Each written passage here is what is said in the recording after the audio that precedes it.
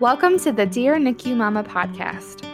Our mission is to connect the past and the present NICU mom by bringing them out of isolation and into a sisterhood of women who can stand alongside each other as we heal and grow both in and out of the NICU. Our hope is that through interviews with trauma-informed medical and maternal mental health experts and vulnerable stories from NICU mamas themselves, that you would feel connected to the Dear NICU Mama sisterhood around the world. So, whether your NICU journey was 50 years ago, or whether you find yourself in the NICU today, we hope that this podcast reminds you that you are not alone. Hey, beautiful mamas, it's Ashley here. Before we hop into the episode, I just wanted to give a quick disclaimer as this episode isn't like our normal episodes, and we might be using terminology that isn't ideal for little ears. So, if you typically listen to the podcast in the car with your kiddos or in public spaces without headphones, this episode might be a good one to put those headphones in and listen in a place that might be a bit more private. So, just a disclaimer that we are talking about sex and intimacy, and we just want to make sure that you feel as comfortable as possible throughout the episode. So we're super excited to share it with you today, and we hope it offers you some hope and insight into the topic of sex after NICU and or birth trauma. Hi, mamas, and welcome to the Dear NICU Mama podcast. It's your host, Martha, and Ashley. We're so glad you're back here with us today.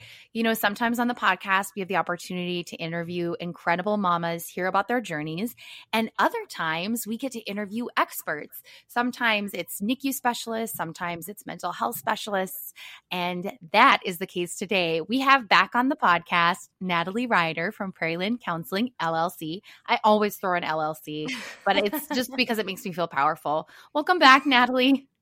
Thank you. And technically it's my legal name, so. Yes, that is good. I am all about legality as well. Natalie, we've had you on before. Fans of the podcast will know you by name. They love you. They love your voice. Oh, thank you. They think it's very calming, and you do. You just have a very compassionate presence, and we're so grateful that you're a friend of us and the show.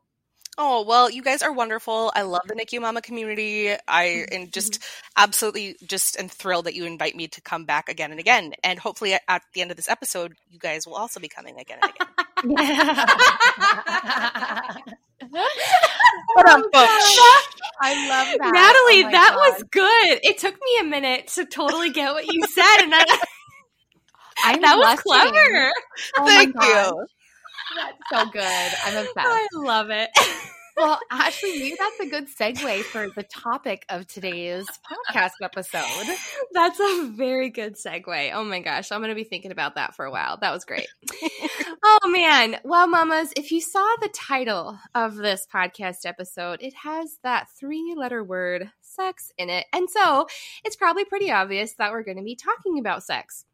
And sex, especially after birth trauma and or NICU trauma, as we all know, is very different than it was prior to those experiences in our lives. And so we wanted to have a safe and honest conversation about the topic of sex with somebody that has the compassionate and gentle approach as Natalie does. And also, because we know that Valentine's Day is right around the corner and there can be a lot of pressure and maybe desire too, but maybe sex feels different than it did. And maybe you find yourself not enjoying it like you once did. So we wanted to offer some resources and conversation to kind of prep you for special occasions like Valentine's Day. So thank you, Natalie, for being willing to chat with us. Of course. And I've got to say, I'm like way more nervous for this episode than Ashley is. We're on totally different sides of the spectrum here. And I think it's important to highlight because there are certain parts of culture, like I am even nervous to say the word, you know, the one I'm talking about. And half of the words are penis? Is that the word? Yes, or vagina? Wait until we start talking about masturbation, Martha. Oh my God. I'm just toys. But it is important to talk about because if you don't, right, then nothing changes. Nothing helps. Nothing feels better or feels right. So I think it's I want to say if you're someone who feels uncomfortable or if you feel like your whole body flushing when you talk about these things, you are not alone. Like I am there with you and we're going to get through it together. We're going to grow together today. Yes. I love it. Well, maybe, Natalie, let's just start off right at the bat and just talk about what changes after having a baby. I think for many of us, new mothers that had a traumatic birth story or NICU stay, that first time that you have sex, it can kind of be a shock of, wow, this feels very different. And this isn't what it felt like prior. Or maybe just emotionally, it is, it's like a whole whirlwind you weren't expecting. So can we first just chat about what changes in our bodies after having a baby, especially emotionally? Yeah, absolutely. So first off, everything changes in your body after you have a baby. And sex after, having a baby is basically kind of like being a virgin all over again, in the sense that it can be a very different experience than anything that has happened before. But in a lot of ways, in a really great way. But after we give birth, our whether you have like a C-section or whether you give vaginal birth, like our vagina has changed shape.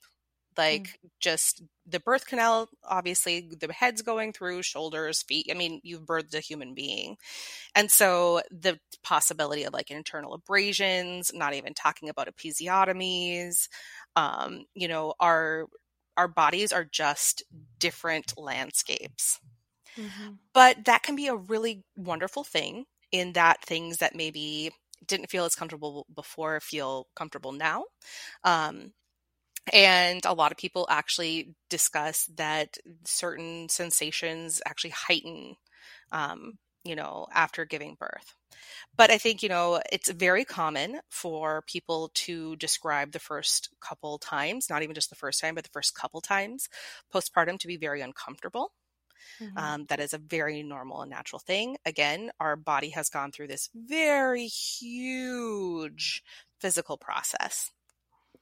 And so emotionally, if we are used to having sex, and my guess is that almost everybody listening to this has had sex because they probably have had a baby. But, if you haven't had sex, it'll feel different having sex postpartum. But, even if you have had sex, having sex postpartum will just feel different because your vagina and your cervix, and it is just different. It takes time for, swelling to go down and things to get situated again. That is all different. And so emotionally, when we have sex again and it doesn't feel like it did like pre-pregnancy or even during pregnancy, we can feel like immense guilt and shame and, oh my God, can I say the F word? Yes. I have fucked up fucking. Right? Ashley. Like, I love you. But, like I have screwed up somehow. Like I thought this was supposed to be like easy and simple, and I knew what this was supposed to be like. And now it feels weird and awkward, and my boobs leak. And now what is this thing? Like, it's completely different. And so when we navigate sex postpartum, it really is about patience and forgiveness and compassion, both with ourselves and our partners. I think it's so interesting. So you're saying these things about like shame and like my body isn't working the way it's supposed to. And oh my gosh, doesn't that already just heighten those feelings that already exist for NICU moms, right? Like my body didn't do this right. Like this is not building up to my expectations versus reality, right? It's just wild how intertwined it is. I think that's what surprised me most about, sex after giving birth and after NICU and stuff, is it's just, you expect to reset right away, but like everything is different, fundamentally different. Yeah. And like, that's not even talking about like, just like the different like hormonal changes that occur, particularly if you're breastfeeding. Breastfeeding impacts our estrogen level, pregnancy impacts our estrogen level, and a lot of times that will lead to vaginal dryness, which is something that not everybody has experienced prior to pregnancy or postpartum. And so even just the experience of vaginal dryness, which is very normal, is sometimes comes as a shock. So if you take anything out of this podcast, it's use lube. It's your friend. Right? Mm-hmm. Yeah. Like when we talk about, things being different and feeling different, your body may not be producing as much natural lubrication, which again is a normal response to childbirth. Lube is your best friend. Mm-hmm. Yeah. And what about, on that topic of just like natural lubricants, maybe like you say before you had your baby, your traumatic birth or NICU stay, you really liked sex. You wanted to have it often. It was like fun for you and your partner. And now you find yourself in your new postpartum body and your hormones, and the last thing you want to have is sex. And it almost seems like your body doesn't want it because you don't feel those same, desires. Is that normal? Is that postpartum depression? Is that just hormones? I mean, what are your thoughts on that? Yeah. So, again, that's not an abnormal thing by any means. Our hormones actually can lower our libido. When we talk about things like depression, the neurotransmitters in the hormones impact our libido in that way. But just because we don't want to have sex doesn't necessarily mean that we're depressed. A lot of times we don't want to have sex because we haven't slept more than 2 hours in a row and we haven't taken a shower in 7 days. And, especially with trauma, the idea of being touched is overwhelming. And especially, moms who breastfeed in particular, moms in general, but moms who breastfeed in particular, just, really talk about being touched out. Like I'm touched out. The last thing I want is to be touched. The last thing I want is to be around another human. Like I just need to be by myself. And so just even the thought of, we have the capacity to feel touched out, and that is normal. Mm-hmm. Yeah. That's a good point. It totally makes sense too when you layer the trauma on top of that, just because like your nervous system is on hyperdrive, right? So I mean, I'm even thinking like sometimes I'd have to like lay in dark rooms because it was just like you can get overstimulated too quickly, right? Yeah, exactly. Mm-hmm. Yeah. And so the idea of your partner to like absolutely not 10 feet at all times. Yeah, you're like 6 feet apart before the pandemic. Exactly.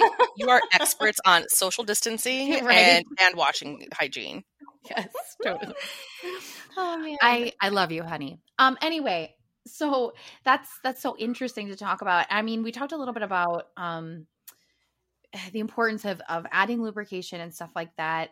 But some things we haven't really talked about the cesarean delivery stuff too. And I mean, is all this the same for if you've had a C-section? Because I know a lot of NICU moms have had C-sections.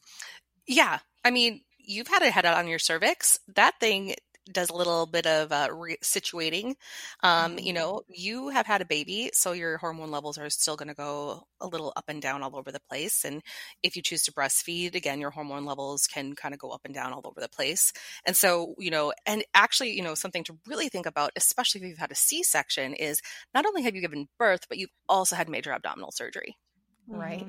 Yeah. So it's like, I can't laugh without needing a hydro. I don't know exactly what I'm supposed to need in order to have sex. Like, you know what I mean? Like, oh yeah, they just cut through my abdomen. And so all of a sudden I'm supposed to be like, yeah, baby, let's get it on. Like this feels great. Like it's normal to be like, I can't poop without it hurting. I'm a little nervous about other things. Right. Yeah. Totally. I remember dropping a pair of socks on the ground and crying because I knew I'd have to bend over and get it.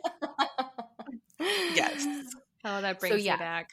Yeah. Right. So, I mean, and then too, I mean, a lot of our moms, they may have been super duper sick, infection or like preeclampsia stuff. So your body is like dealing with a lot of different things, right? The major surgery and then healing from some sort of other illness too. Like, oh my gosh, it really is all coming back. My God, we go through a lot. Yep. Well, and something else, I mean, talking about healing is like episiotomies and perineal tears. Mm-hmm. Oftentimes, not all the time, but oftentimes you will hear about, women describing like getting stitched up really tight. Oof. And so stretching, and I should put a caveat in here. So like, I'm not a registered sex therapist. So if you are suffering from something like vaginismus, which means like extremely painful penetration, there are trained therapists and psychologists, trained and registered sex therapists who can work with all the things that we're talking about. Right.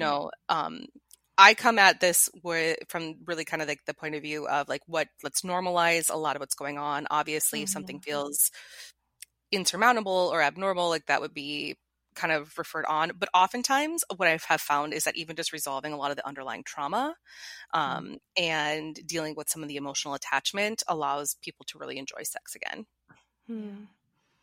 Yeah. I think oftentimes like you work to like get the baby healthy, right?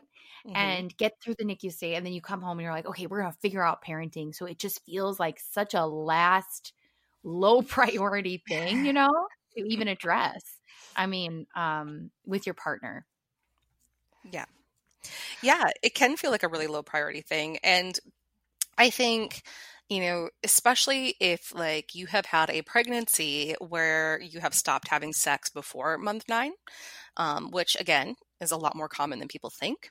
And so you might be coming up on, if you think about, if you stop having sex at month 4 of pregnancy and you are coming up on month 4 or 5 postpartum, that's 9 or 10 months without having sex. And women and men can oftentimes put a lot of pressure on this. Not having sex means that we don't have a good relationship. And that's not true. And science backs that up. Frequency of sex does not determine marital satisfaction across the board. Can it be a part of it? Yes. Is it the whole thing? Can I be like, well, this person, couple A is having sex 6 times a week and couple B is having sex once a month, couple A must be happier? No. And so, even talking about frequency of sex, something that's really important to know is that everybody is different, and what is normal for you may not be normal for your neighbor.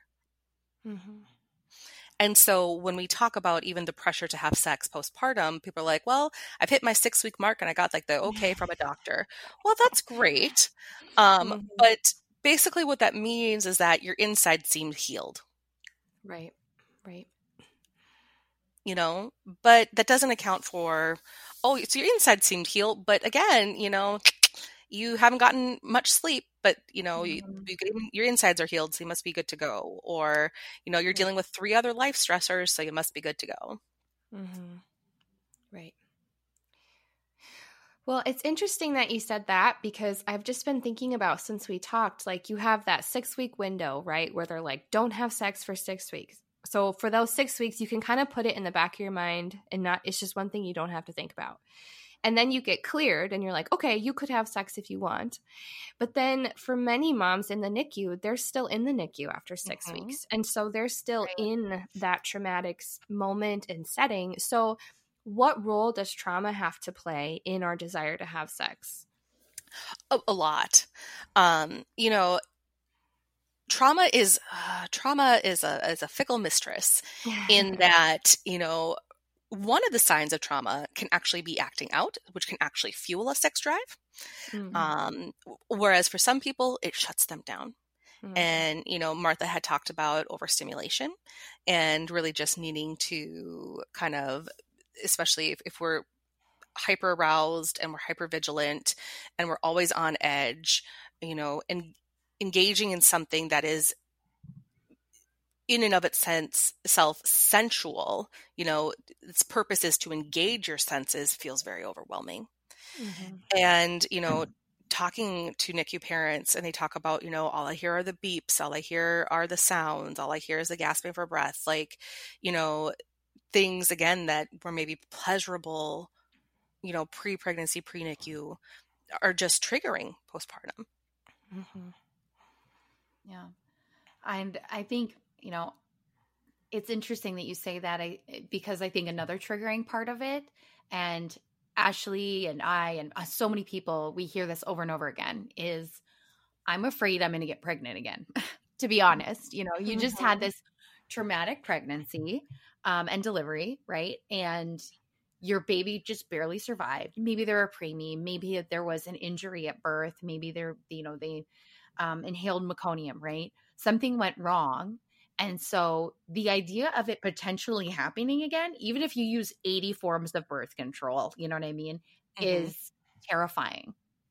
And it's like, okay. And you hear, I've heard stories of moms having getting pregnant much earlier than they wanted to after a NICU stay. And it's frightening. Mm-hmm. Yeah, it is. And, it's tough. This is one of those situations where there is no guarantee 100% that even, again, if you use 80 forms of birth control, you won't get pregnant again. And so you really just have to work on desensitizing and confronting and challenging the fear kind of associated with, sex and any potential pregnancies. Yeah. I think there's an old wives' tale that breastfeeding is an effective form of birth control. And it is and it's not. It's pretty much like pulling out, where it's like it seems like it should work, but the percentage of people who get pregnant from practicing that form of birth control is quite high. Mm-hmm. And so people are like, well, I was breastfeeding, so I just assumed, and I hadn't gotten my period yet, and so I just assumed that I wasn't ovulating, and it's like, well, that can't be the way that you regulate your cycle. And talking to your doctor is so important when it comes to choosing a birth control that is effective and suits the lifestyle that you and your partner engage in. Also, side note, if you and your partner decide that you are done and you have chosen to have a vasectomies, they up sex lives real fast. And I know that everyone's like, this doesn't make sense, but there have been anecdotal and actual scientific studies done where people actually engage in more sex after a vasectomy, and men actually enjoy sex more after a vasectomy. Interesting. Yes. That's a large portion of it is because that mental burden of I don't want to have another child feels lifted. Yeah, for sure. Well, I have a personal add-on to that, and that is, I remember it was one of the first times that Ryan and I had sex after Silas was born. And after that time we had sex, I started to bawl. And Ryan was freaking out. He's like, "Did I hurt you? What is wrong?" And what it was before we had Silas, because Silas was our first kid, sex was exciting and there was this possibility of pregnancy, right? And at that time, we didn't know what a high-risk pregnancy was or what a NICU stay was. And so sex was this fun, exciting thing of maybe we'll get pregnant, maybe we, and it was kind of this, there was excitement around it. And then after that time, it was there was all of a sudden this fear around it. And that thought of, what if I get pregnant? And that weight, like you mentioned, Natalie, of just constantly in the back of your head. And so one thing that we, for my mental health had to do was not only am I on a form of birth control, but also a condom, because we just needed that extra layer of security. And so that when we were having sex, we didn't have to think about that. And so that kind of gave me the validation I needed mentally to be able to enjoy sex again, because that fear of pregnancy was strong, especially right away when we were just starting to have sex again. Yes. The amount of married couples that are on birth control and use condoms, you would actually be surprised at the number of people who are so we're married, and I'm on a birth control, but I also make them use a condom because, we aren't really quite sure if we're ready to have another child or not, but we definitely know right now we're not. And so it's a huge factor. And, what is also really tough about that fear of getting pregnant is if you struggled with infertility prior to a traumatic birth, right.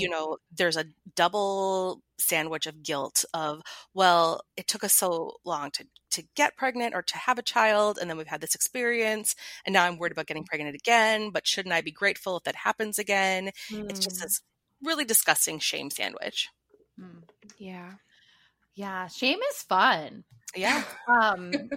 For therapists to work on with their clients. There we go. There we go. Yes. There we go. So, I mean, now that we're kind of talking about, okay, you make some decisions about birth control and you talk about it with your partner, but maybe there's an unevenness in whether or not you're ready to have sex, emotionally, physically, your partner is really ready and would like to start trying to have sex again, and you're just not there. How do you facilitate conversations that, make it feel like a fair trade, I guess? I mean, maybe that's not a good way of putting it because there's two people in a relationship, but right. To kind of even it out and feel like you can be on the same playing field again. Well, I think, that is a really great question. And, again, there are other ways to achieve orgasm than through penetrative vaginal sex. Mm-hmm. If the goal of sex is to orgasm, there's masturbation, there's oral sex, there's, various other things that you can do. If the purpose of sex is to feel intimately connected with your partner, we can go through the exact same list of activities, that we can do in order to connect with our partner besides having penetrative sex. There just is. And, and I'm sure we'll kind of touch on this a little bit later, but one of the ways that you start to feel sexy again is almost, how we talked about, like, it feels like you're kind of losing your virginity again. Sometimes you have to work up to it. You start with making out, you start with hand holding, you start with long gazes, you start with fondling, you start with, all of these other things to build up so that you are inclined. So you're in the mind space that makes you feel sexy again. Mm-hmm. Right. So what you're saying is that the quality of intimacy and, the quality of sex isn't just determined by penetration. Correct. You heard it here first, everyone. Amen. So if you're in a same-sex relationship, this applies to you as well. Like penetrative sex, whether it's using like fingers or a toy or something else to go into the vaginal, into the vagina after giving birth is not the only type of sexual act that you need to engage in to elicit pleasure. Mm-hmm. There's so many other types of sex. And even if it is, between two males, just any sort of penetrative sex alone does not have to be the only thing that we define ourselves as. This is the thing that gives us pleasure. In fact, a lot of people describe oral sex to be much more pleasurable. Mm-hmm. I think there's some benefit to that too in exploring these things with your partner, because when we're talking about penetrative sex, you're talking about the exact same places that are the epicenter of your trauma. Yeah. Right. Like every sensation that you were feeling, whether it was preterm contractions or a traumatic delivery or traumatic healing after a delivery, something like that, it's all right there. Yeah. And so, I think that's what I really struggled with too, is like it would trigger flashbacks for me really early on, penetrative sex. So I feel like, I could definitely see a benefit of just having open conversations with your partner about what are some different things to try and explore. It's such a good, important reminder. Yeah. And to your point, Natalie, I can see how this is, it can be a new way to breathe a new part of your relationship, right? It's breathing new life into your relationship because it's something you've never experienced before, right? Right. So you're getting to explore these things that you didn't before because you were 20 and whatever before. And you were like, there's only one position, when you're 20. Well, and that's exactly it, is like, positions that felt pleasurable before may not, and one of the benefits sometimes of breastfeeding is that nipple sensitivity increases exponentially. And so that can be good and that can be not so good. Mm-hmm. And, it can be messy. It can be not only messy, but if people already have like sensitive nipples, like Right. having them being like extremely sensitive, whereas before it might be like their partner was like, hey, if I brush or suck your nipples, that's a turn on for you. If you're extra sensitive in that area, it may be excruciatingly painful. Right. Yeah. Yeah. Yep. So, Natalie, would you be willing to just give us maybe like an example of, we ask you for conversational examples a lot, but maybe for the mamas that are, they haven't had this conversation with their partner because they haven't had to. Maybe the sex drive was mutual and maybe, it always came very naturally for the couple. But maybe if a mama is, needing to explain and, kind of advocate for her body and how she's feeling about sex, how are some ways that she can word it where maybe, because there's always this thought in the back of a mind of like, well, maybe he's going to think it's them, like he'll think it's him that's hurting me, or, that kind of thing. But really, it's just my body is different. Mm-hmm. So what are some ways to communicate that with your partner that makes it, compassionate and also honest? Well, I think you can just be like, hey, sweetie, I love you. And I think that you're hot. And I am still very much into you. But after the experience that we have just had, the thought of having sex is really scary. Mm-hmm. So what if we just play around instead? Mm-hmm. There is an app called the Gottman Card Decks, and it's free. And the Gottmans are amazing. They basically have they're pioneers in terms of couples counseling. But these decks have like a bunch of questions to ask each other to get to know your partner better. But they also have what they call salsa decks. And basically they are physical intimacy based activities that you can engage in. And so, be like, I'm not sure if I'm ready to have like vaginal penetrative sex, but let's pull out this card deck and let's, do something else, or, let's dirty talk each other. Let's watch porn and see if we find things that turn us on. Let's role play. Let's try positions that we've never tried before, so that it doesn't become about this thing that you're not doing, but about the things that you can do. Mm-hmm. Yeah. Yeah. That's a good way to think about it. I mean, and the baseline of all these things you're saying is like, you have to talk about it. Yeah. Right. Like, Yes. And I can see how that'd be really hard too when you're still in the NICU, because like you barely have time to think or do anything else. So, I mean, in your own time, find that space. And like Ashley said, maybe you've never talked about it before. And again, like sometimes I have to be like, Zach, turn around. I'm going to say this thing to you because I don't want to look into your face as I say it. You know what I mean? Well, but that's totally an okay thing. Like there are a couple of exercises where, you sit back to back and you have conversations. Or how many of you guys have had like probably some of the best conversations when you're driving a car?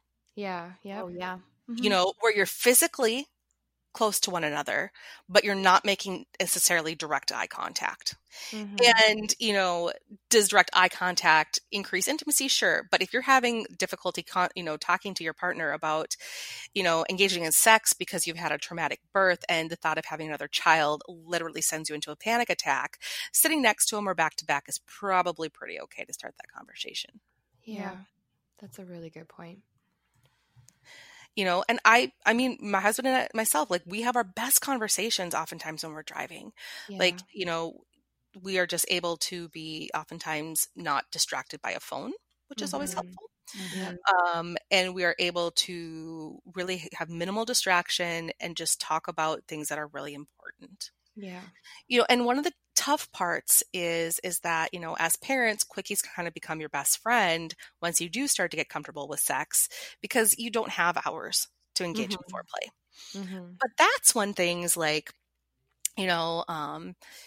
depending on what turns you on and what gets you excited, dirty talking over text all day, or calling each other, or doing Snapchat in ways, as long as technology that is used in a sexual way is used responsibly and between consenting adults, it can add an extra layer to your relationship. Mm-hmm. But both parties have to be comfortable. Both parties have to be consenting. Sure. Mm-hmm. Yeah. Yeah, absolutely. So Natalie, it's not uncommon to look in the mirror after having a baby and see the changes that childbirth or being pregnant has brought upon us. And sometimes that comes with its own level of grief, right? Especially for preemie mamas or mamas who have lost, that didn't have a full pregnancy and maybe not even a baby in their arms to show for those changes. We can feel a lot of resentment about our bodies. And so what are some self-compassionate practices that we can do that kind of get us realigned with our bodies so that we feel sexy again, so that we want to be desired again? Mm-hmm. So I think that is really huge. And, part of that is really just having conversations with yourself, really challenging and reframing that self-talk when it's really, really negative. Mm-hmm. And, really treating your body as your best friend. Mm-hmm. And you can be friends with somebody for a very long time and they can disappoint you and let you down and you can be furious with them. I'm thinking of my sister. I love you to death. But, she's my best friend, but we're sisters. Have we fought? Yes. But at the end of the day, are we going to be related? Yes. Mm-hmm. She's never getting rid of me and I'm never getting rid of her and I don't want to. But sometimes you have to have conversations that are tough and you have to have conversations that are compassionate and just full of love. Mm-hmm. And sometimes that conversation is just, I get that you are grieving, that things did not go the way that they were supposed to, and I'm sorry. Mm-hmm. Let's just hold that for a minute. Mm-hmm. And then it has to be, I get that, things did not go the way that they were supposed to, and I am so sorry. And yet we can still experience pleasure and happiness and joy. Mm-hmm. Here I go with my tagline, always use the word and in there. Yes. Mm-hmm. No, not but, you mean? Yes, not but. Sorry. Yes. Now everything everybody, hey, feels like a double entendre in this episode for some reason. If ass play is your thing, then let it be your thing. That's fine. Oh my gosh. It's a really different flavor of an episode for us. It is. I'm loving it. I love it. I think moms are going to love it though, because these are things that we just don't talk about. And especially after trauma or birth trauma, we are just different people emotionally. And so I think this episode will be really fun and really affirmative that it's not you, you're not going crazy, girlfriend. Things happened in your body. This is why things feel different, Yes. Well, and I think, it's, and I like to kind of, talk about things and laugh about things because sex ultimately is fun. Mm-hmm. Sex should be fun. Mm-hmm. And so, if you think about real intimacy, some of the most intimate, moments that you've had with your partner are probably not these passion fueled things, but are the times where you look at each other and you're like, what the hell was that? And you laugh. Yeah. When you were first in a relationship and you try to do all the crazy sex things and you knock somebody unconscious or you get a bloody lip or, you lose a pair of underwear, things like that. You laugh because it's fun. Mm-hmm. Yeah. And that is part of what sex brings to our lives is fun. Mm-hmm. Yeah. And so bringing that back into your life as slow as it needs to be, because it can be slow and that is absolutely acceptable, is needed. Mm-hmm. No, there you go again with your one-hit wonders and then your incredible voice and delivery. I was right after you said that, I'm well, we could just end right here. That was perfect. Thanks for being on the show, Natalie. You're welcome. Have a good day. Oh, so good. Well, if it's okay with everyone here, I think we have some great questions that came in from NICU mamas around the country. We posted an anonymous form online and asked them to give us their craziest, their most sincere questions that they had about sex after NICU and birth trauma. And they came in full force. It was so wonderful to see mamas being vulnerable and reaching out. Mm-hmm. Well, because I think, again, society likes to tell us that women should not be sexual-based beings, but we are. Mm-hmm. Right, because we're humans. And we should be. Yeah, right. Well, one question that a mama asked was, is it normal to not feel attracted to your spouse? And if it is normal, how long would be a reasonable time frame? Yeah, that's totally normal. I was watching a movie, and I don't necessarily, it's one of those movies where like you just are like kind of scraping the bottom of the barrel and you're just like, what are we going to watch? I don't know. Right. But the movie is called Fun Mom Dinner. And it's like kind of like one of those genres of like bad moms. And Sure. these two dads are talking. And this one dad was like, the best advice I have for you is to cut yourself some slack. And he's like, what? He's like, we have just like set the bar so low that we just consider it like a triumph if we like each other for 3 or 4 months out of the year. And it's like, meh, yeah, okay. And he's like, are they consecutive? And he's like, no, they don't have to be consecutive. They're just, 3 or 4 months of the year. Like, it is normal to not be attracted to your spouse 24/7 because that's being human. And I think if you are going long periods of time, and how to define long periods is tough because it depends on the person. But I mean, if we're talking about, month after month after month after month after month of, not feeling sexy, not having a sex drive, not being attracted to your partner, that might be, kind of a clue that maybe there's something else kind of going on, whether it's trauma or depression or whatever else. But again, it's also very common to not feel attracted to your partner if you're touched out, like we talked about, or exhausted, or don't have 5 minutes to yourself. You see all like the Ryan Gosling memes, like the porn mom memes. What's like, hey, sexy, I did the dishes, so now you can go sit with a book and a glass of wine. Like, those are things that we need to consider, like that can help you feel sexy. Kind of tangent, here we go. But for a majority of women, sex begins in the mind and not the body. Mm-hmm. And so if we think about a mom that has to do 75 things, keep their house, manage kids, deal with trauma, deal with work, deal with the spouse, deal with parents, in-laws, siblings, whatever else, and then they're supposed to like feel sexy, there's not a lot of room up there to feel sexy. Right. Yeah. And so one of the tips that we do give partners is, what can you do to relieve their stress? Mm-hmm. Stress is a sex killer. Mm. I'm like, so, yeah, is it normal to not feel attracted to your spouse? Yeah, it is. What's a reasonable time frame? I don't think we can kind of give it a time frame.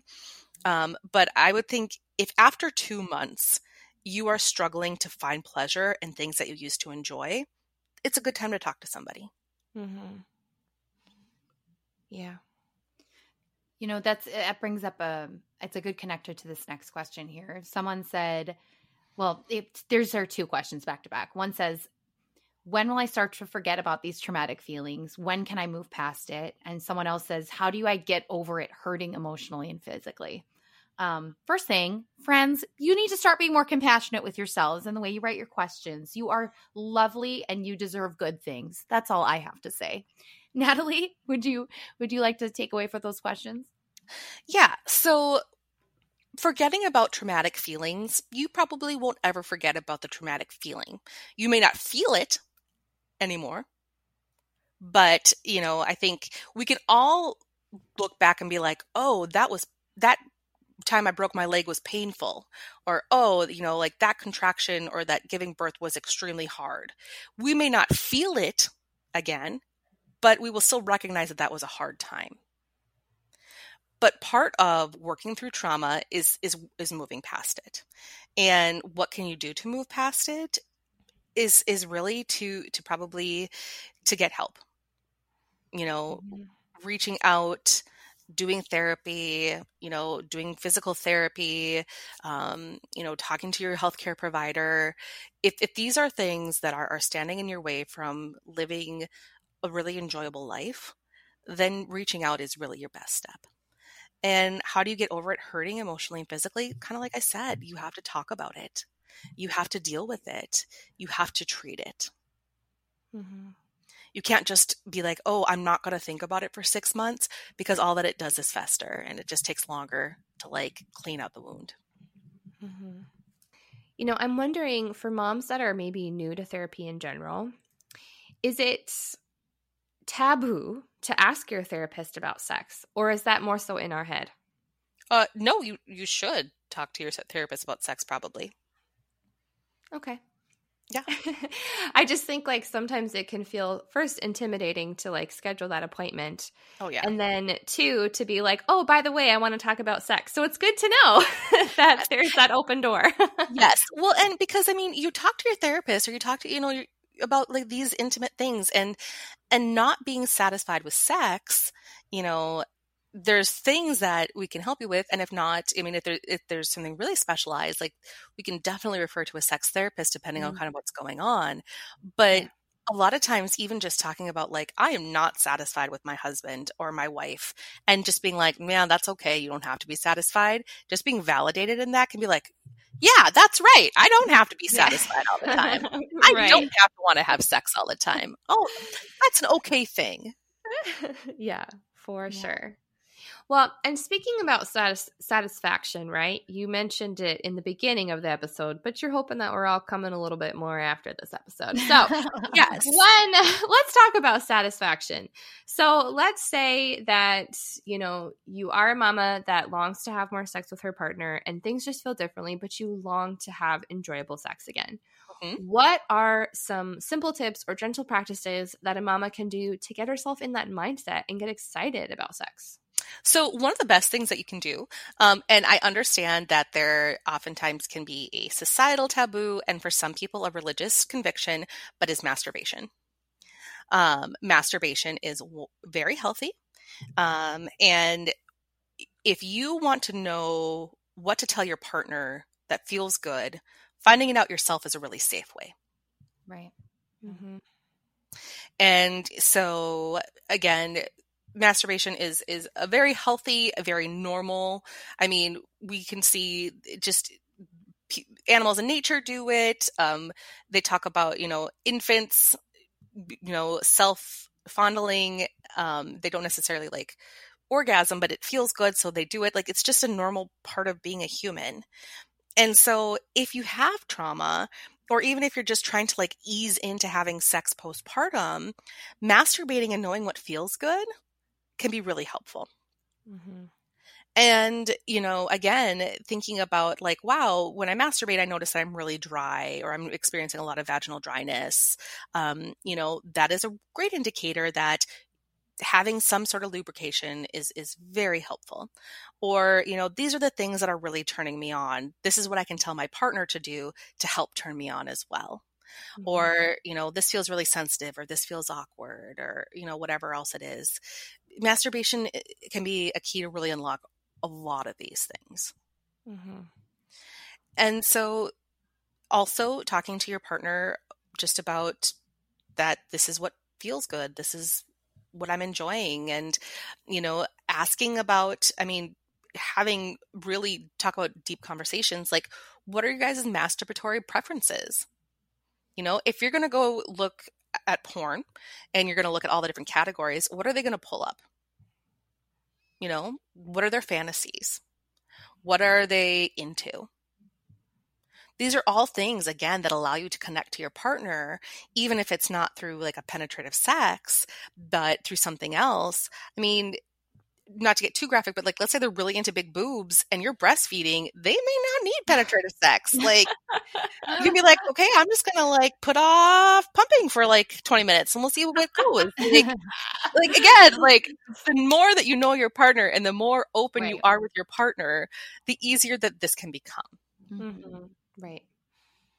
Right. And then that open communication is like it's like a remedy for the shame and the stigma that's around it, right? Because the more you talk about it, the more comfortable you'll get. And then the deeper the intimacy is, right? Yes. Yes. Well, I guess we all have homework now, but it's true. Go get your Gottman cards, guys, and go have some fun. It's the Gottman cards are amazing. There's tons of like fun sex decks and things like that. Exploring things is great. If you've never watched porn together, you can try that. If you've ever talked dirty to each other, you can try that. Think about it again as this foray into your relationship, but just on a different level. And it really becomes this awesome opportunity to reconnect.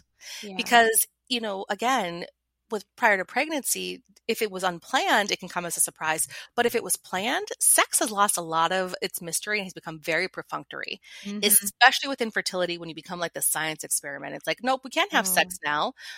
We have to have sex at 11:32 tomorrow when I hit my ovulation peak. Right. Sex loses its funness. Yeah. Right. Like when I peed on the stick this morning, it told me we should have sex now. Right. So really. Right. Yeah. Oh, well, and Natalie, that's one question I have for you is you talked about how penetration isn't the only sign of a successful relationship or sexual intimacy as a couple, but also what are your thoughts on like scheduling sex? Like I know for some moms, especially recovering, mentally and emotionally, sometimes it just helps to prepare. And so what are your thoughts on that? If it works for you, do it. I mean, again, when it comes to sex, as long as it is consensual, and, like you are consenting and you are adults, you do whatever you want to do. Right. If it's scheduling, if it is, role play, if it's masturbating before so that they're able to last longer, like there's all sorts of things. Like whatever you do, it's sex. That's the great part. Nobody else is going to know about it except for you and your partner. Right. And I love that the common theme throughout this is ultimately to pursue connection again with your partner and with yourself. And so I love that that common theme is present, that it's all about enjoying yourself again and also your partner and something that's designed to be really fun. Intimacy is not sex. Intimacy is connection. Tons of people have sex with other people, and it doesn't mean that they're intimate, like in that sense. Intimacy is about connection. Which again, kind of goes back to one of those points at the beginning. Just because a couple has sex 6 days out of a week doesn't mean that they're any less intimate or any more satisfied than the couple that has sex once a month. Well, mamas, it's been a real blast having this chat with you.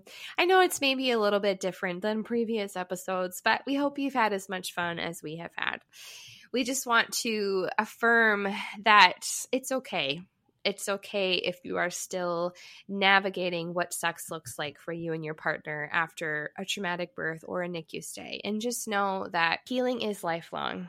And pleasure and intimacy and sex with our partners will be rediscovered and discovered throughout our lives together. And so we hope that this episode gives you guys the courage. It also just gives you permission to begin to explore those fun new realms with your partner again. And so thank you so much, Natalie, for your gentle and compassionate voice in a topic that can sometimes be uncomfortable to talk about. And so today, mamas, we've just acknowledged the trauma that you've endured, and we also want to just give you permission to enjoy sex again. And so sending you all of our love this Valentine's Day. We'll come at you next week with part 2, where we talk with a physical therapist about things like pelvic floor and kind of exploring more of the physical changes that happen in our bodies. So mamas, we will talk to you next week. And Natalie, thank you so much again. Thank you so much for listening to this week's episode of the Dear NICU Mama podcast. If you loved this episode, we'd be so grateful for a review on any of the podcast platforms. And we'd love to continue connecting with you via our social media pages or a private Facebook group. And ultimately, NICU Mama, welcome to the sisterhood.